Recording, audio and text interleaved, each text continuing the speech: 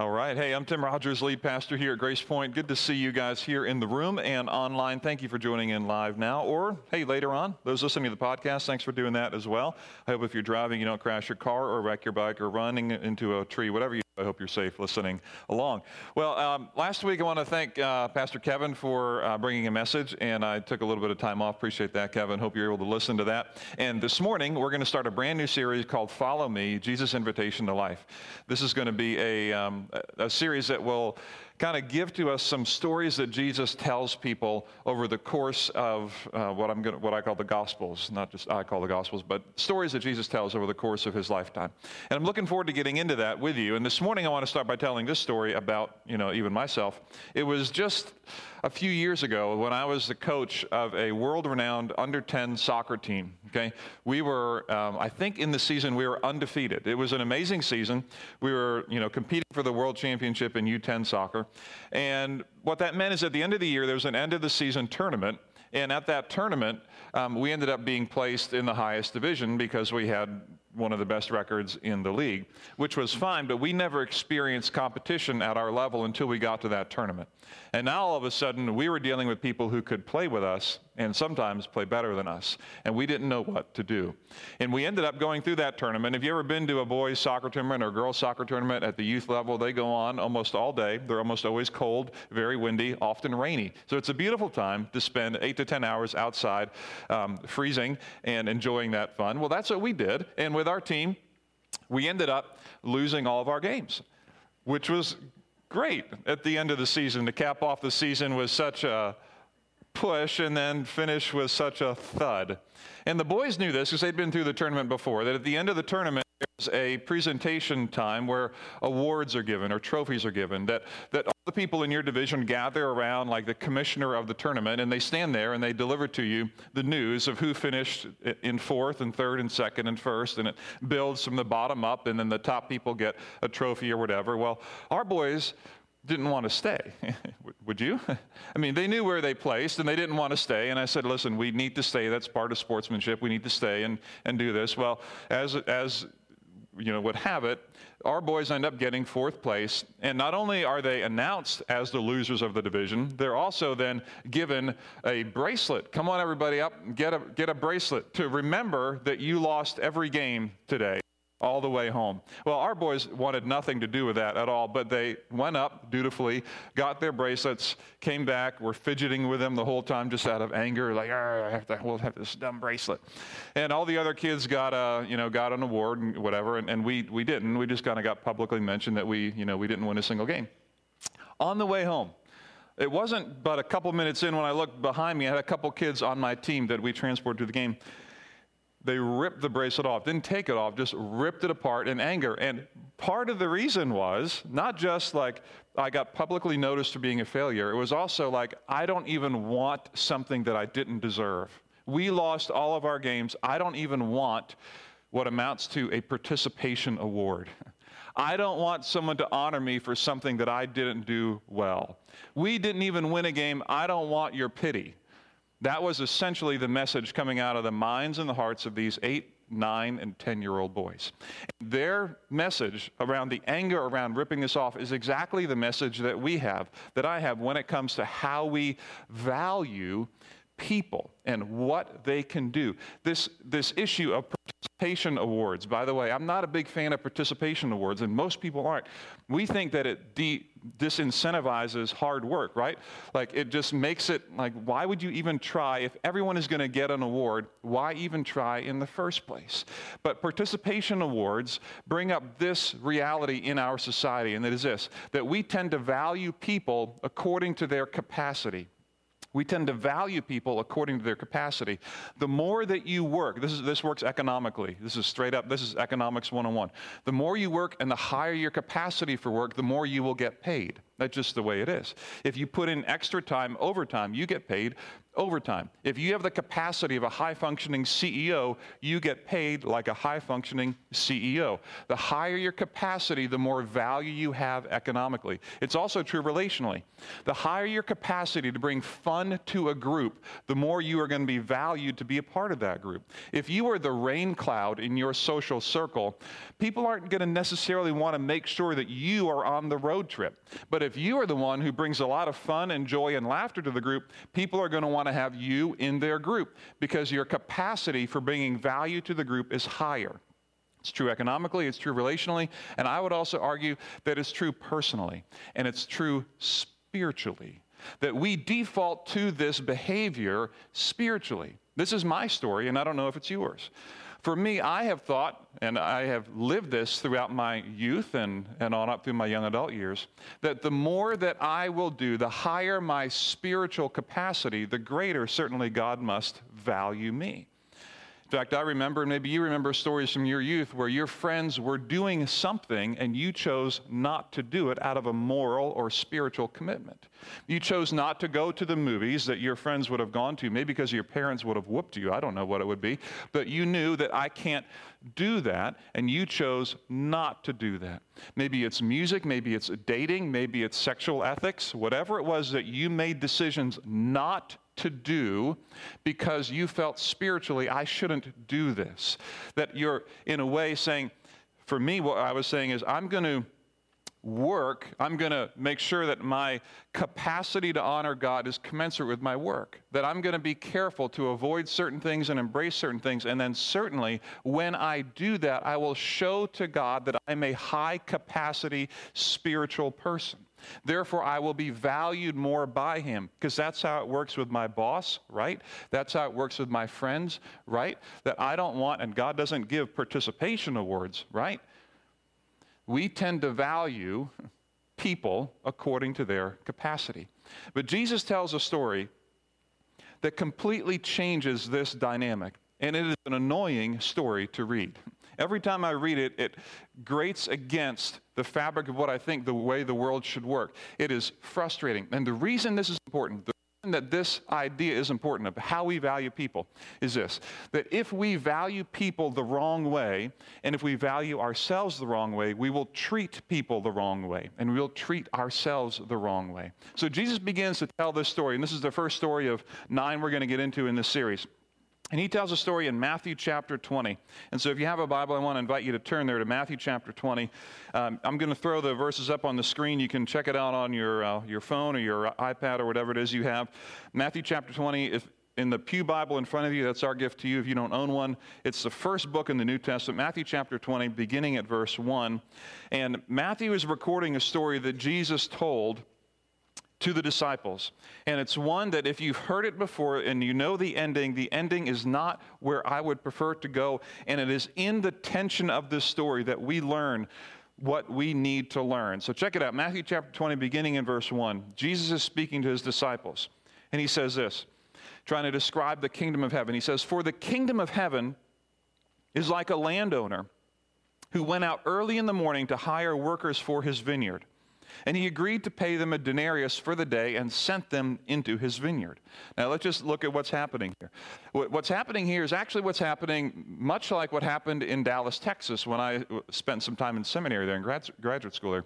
One of my friends named Torrey was a general contractor. He built big homes, and he would need day laborers to work for him, essentially guys who could be gophers. And so he would drive to our local big Target mall area, and there were always men who were gathered there who were looking for day work.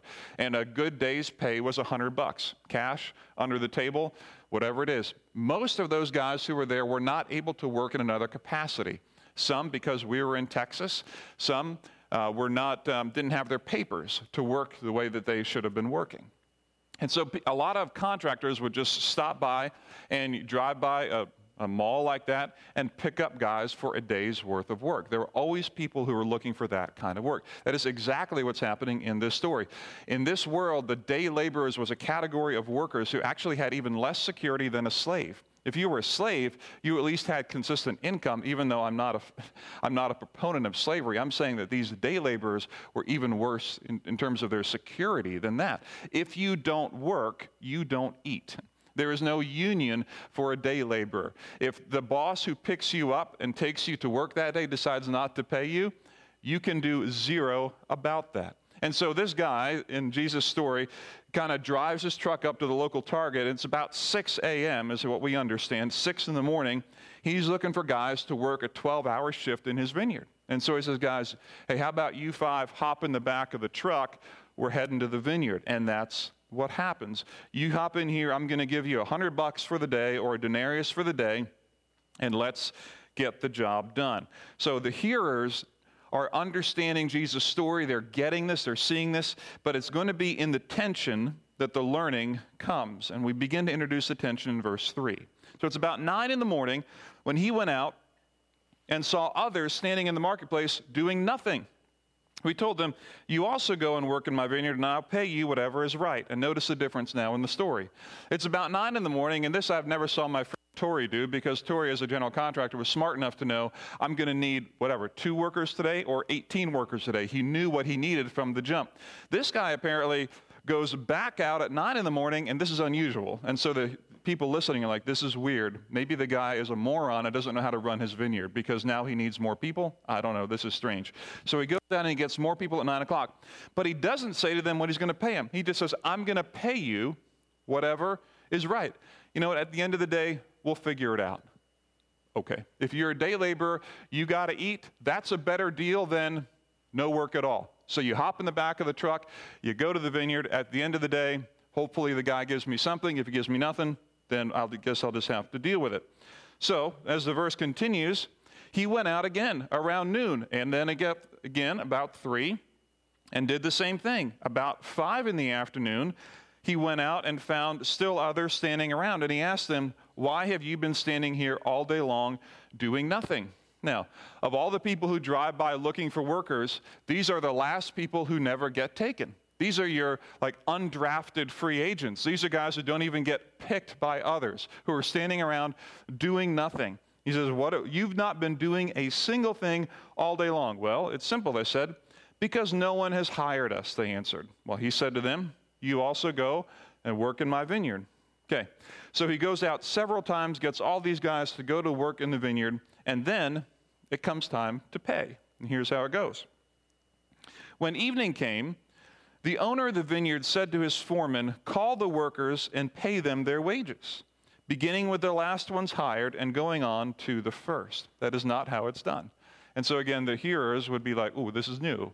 Normally you just pay the first and go on to the last. You're paying the last and going on to the first. So verse 9, the workers who were hired about 5 in the afternoon came and each received a denarius. That's pretty exciting. If you're the guy who's been there since 6 a.m. and my friend Tori stops by and says, hop in, I'll give you $100 at the end of the day, and the guy who shows up at 5 p.m. and works for 1 hour, and the truth is by the time you drove from Target to the vineyard, you're probably not even working a full hour. I mean, he may have worked 30 minutes. He gets $100. You're thinking, let me do the math. 1 hour, $100. I got 12 hours, $1,200, right? I mean, because we value people according to their capacity. This was a 1-hour worker, but I'm a 12-hour worker. That's just the way economics works. It's the way business works, right? So when those who came were hired first, they expected to receive more. So would I. But each of them received a denarius, or $100. Now, pretend you don't know the end of the story for a minute. How do you feel? Wait a minute. Joe here just showed up. He got $100, and I get $100. I've been here for 12 hours. This doesn't make any sense. And so when they received it, verse 11, when they received it, they would react the same way you would and the same way I would. They began to grumble against the landowner.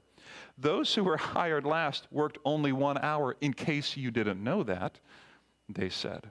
They worked only 1 hour. And then here's their claim. Here's why they're angry. And this is so important to see. And you have made them equal to us, who have borne the burden of the work and heat of the day. You, in your valuation, have made them equal to us. But let me be clear, we are not equal. I am of greater value than they are because I have worked more than they have, because more work equals more value. The winner gets the trophy. The losers don't.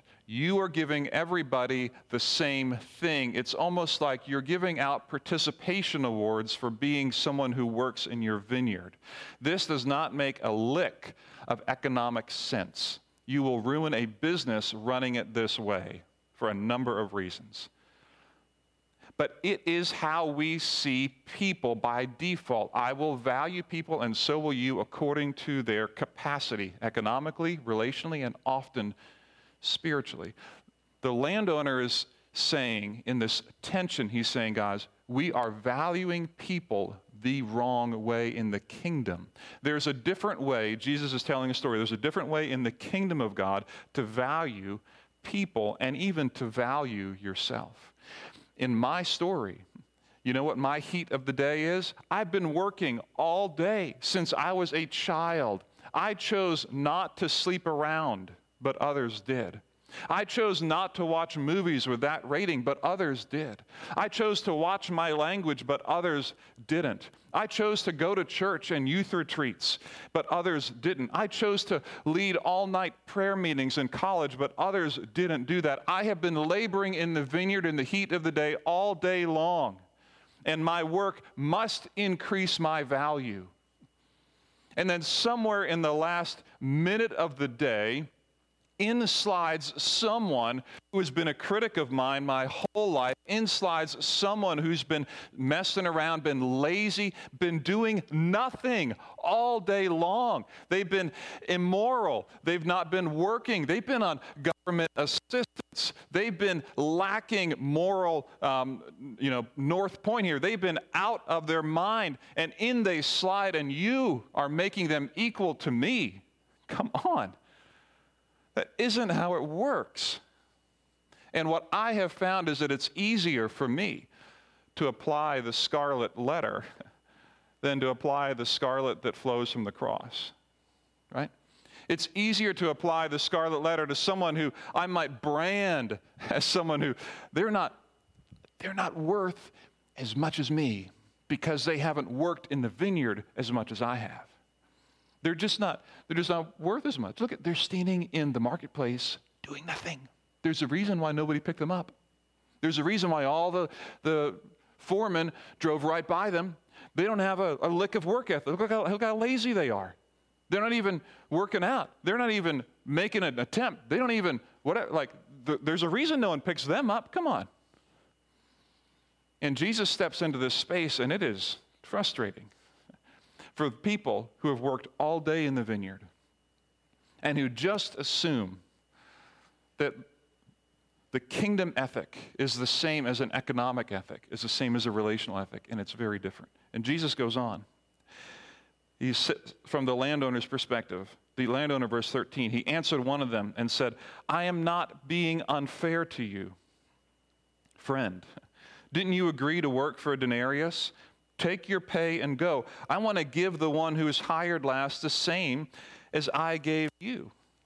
Then he asks this question, don't I have the right to do what I want with my own money? And then to drive it home, he asks this rhetorical question. Or, are you envious because I am generous? Are you envious because I'm generous? That cuts to the issue, doesn't it? Are you envious because I'm generous? Oh, yes, I am. Yes, I am. Actually, I am. The day laborer, the worker who works 12 hours a day and expects to get paid at or more than those who work 1 hour. And I find that person in me, by the way. That's the legalist speaking. That's the moralist in me speaking. The legalist doesn't understand generosity. They understand giving, but the legalist doesn't get along with generosity. Because everything is worth something in the legalist mind, in the moralist mind. Yes, I get what I deserve. I put in the time, I put in the work, I keep the disciplines, I raise the family, I don't do, I do, I do, da, da, da, da, da, da. And I get what I get because value and capacity go together. The higher my capacity, and I'm consistent, I'm faithful, the higher my value. That's just the way it works, right? It's exactly the way it works in business. It's exactly the way it works in relationships many times, but it's very different in the kingdom of God. And Jesus puts it this way as he finishes. He said, so, just to be clear, the last will be first, and the first will be last. The people who are first in, who expect to get more because they've been laboring in the sun all day, you're going to be last. And those who are last, who come in and who are grateful for the generosity of the landowner, will be first. And that, for the legalist, for the moralist, that is so frustrating because it's not fair. The generosity is never fair, is it? And so here's the thing. This has nothing to do with economics. Jesus is not talking about a work ethic, by the way. Don't run your business this way. Jesus isn't even recommending this as a business model. This is not about that. This is about how we see and how we value both ourselves and people in the kingdom of God, and how God sees and values people, how Jesus does. So here's the reality, that our value doesn't come from our capacity, but from his generosity. This is the kingdom ethic. Our value doesn't come from our capacity, but from his generosity. That the reason that you have value and the reason I have value is not because of your ability nor my ability to maintain or work hard under the sun all of my life and all of your life. That the generosity of the Father is ridiculous and offensive as it is distributed to you and to me. And I don't think, by the way, that you want it any other way. I don't think that I want it any other way.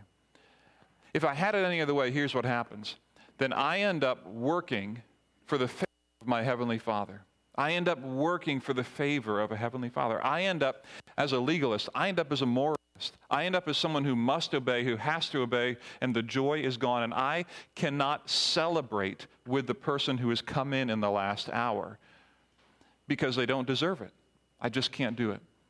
If you've ever run across people as they get older, even when they're younger, but people who will be more critical, people who have a hard time accepting people who might think differently or believe differently or get things that they don't deserve. The narrative is often around this problem. The value that they see is that value is related to capacity, and people who serve in their lives as antagonists are the ones who are criticized. In other words, if I'm going to live as a legalist or a moralist and think that value is related to capacity, I need some people in my life to constantly live at a lower moral level than I do so that I can understand that I have more value than they do. I always need people that I can talk down to or talk bad about or look at and compare to because my value is based on them, not on me. And the moralist or legalist will need the antagonist in their life so that they can be the protagonist or the heroes of their own story. And these people create their own redemption narrative where they become the hero and the savior of their own life, but it's only a savior in their little mind related to people who aren't as good as them. The people who only work 1 hour a day, the people who sit around doing nothing for 11 hours and last minute come in and say, oh, now I'll follow Jesus, or now I'll turn my life over, but for years and years and years, when invited to, didn't do anything, were lazy, just didn't even get any work done, were completely immoral. Those people, those are the people I'm glad they're here because they make me look better as the hero of my own story. And the kingdom narrative, Jesus says, the last, they're going to be first. Because the moralist, the legalist, the one who works 12 hours has a hard time celebrating the generosity of the Father because it doesn't make any sense. But this is where Jesus introduces the kingdom ethic and says, if you're going to value people, if you're going to treat people well, understand this, that the people who sit around you, who think differently than you do, who are on a different political spectrum than you are, who are in a different spectrum and how they think about the challenging times we're in right now. The people who have a very different work ethic than you. The people who maybe have never gone to church, who have gone to church and have left. The people who you look at and you might think, they're just not doing the things that I would love to see them do. Maybe they're the antagonist to your protagonist story. Those people, Jesus says, hey, if I bring them to work in my vineyard, they're going to get a full day's wage, just like you are. And that is a sobering reality to engage. And so I have this question for me, and maybe this question for you too. And that is this. As I think about how this works, I want to ask this question for me and maybe for you this week too. Who can I value generously this week for you? Who can you value generously this week? As you look around, the people who you work with, the people who are around you, you think about those in your family, those in your school, those that you work with, who don't deserve extra time, who don't deserve an extra gift, who maybe don't deserve words of affirmation, who maybe don't deserve your attention because they've frankly been offensive. They've been against you. They're not even in the vineyard, they're in the marketplace, maybe doing nothing. They're people that you would say, boy, I would be okay if my kids don't hang out with them. I would be okay if I forgot that they even existed. These are the people in the marketplace whom the landowner goes out and invites in, come work in my vineyard, come in my vineyard. Hey, you, come in my vineyard. No one's picked you, come in my vineyard. And maybe the answer to this question, who can I value generously this week, is as simple as this. Maybe the answer is myself. You.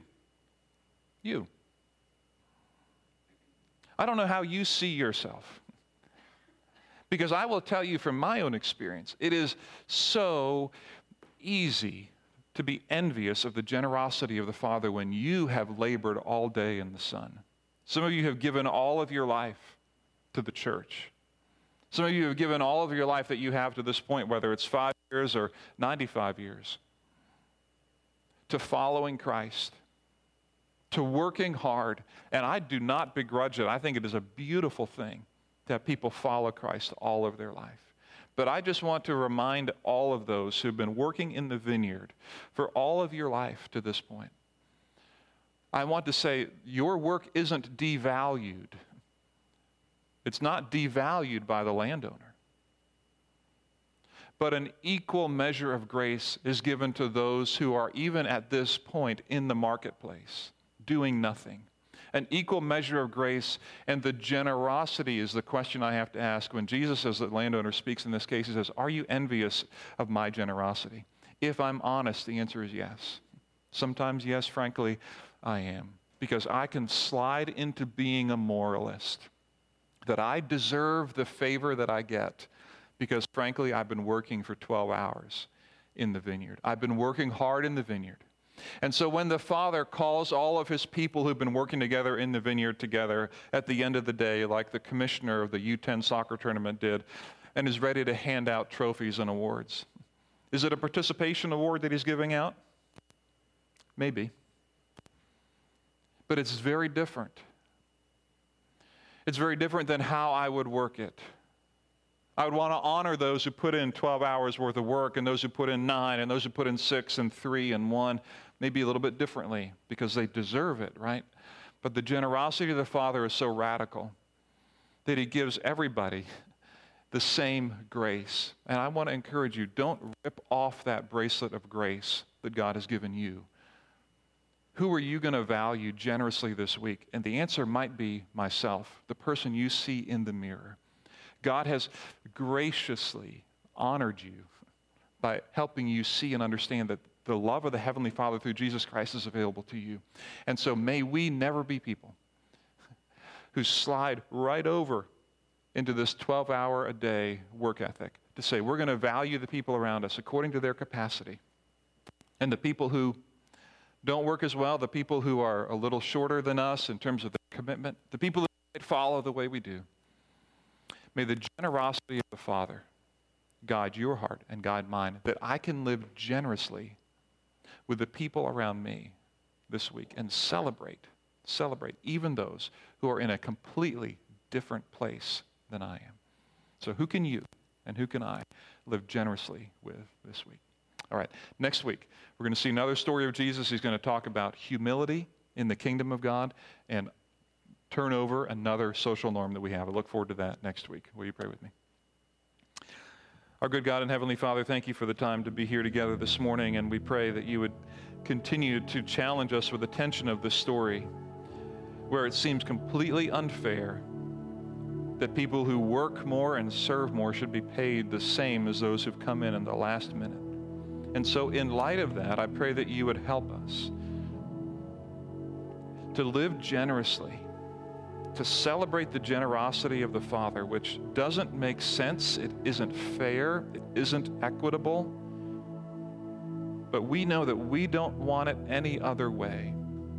We know that we need the generosity of our loving Heavenly Father, just like anybody else does. And so I pray that you would help us in this season that is rife with tension, that is rife with polarization, that is rife with condemning and canceling culture, that people who say they follow Jesus would stand out as generous with their time, with their resources, with their relationships, that we wouldn't value people just because of what they can do, but because of how we see them through your Son, Jesus Christ. May we be workers in the field who both put in a hard day's work and also celebrate with even those who work only 1 hour.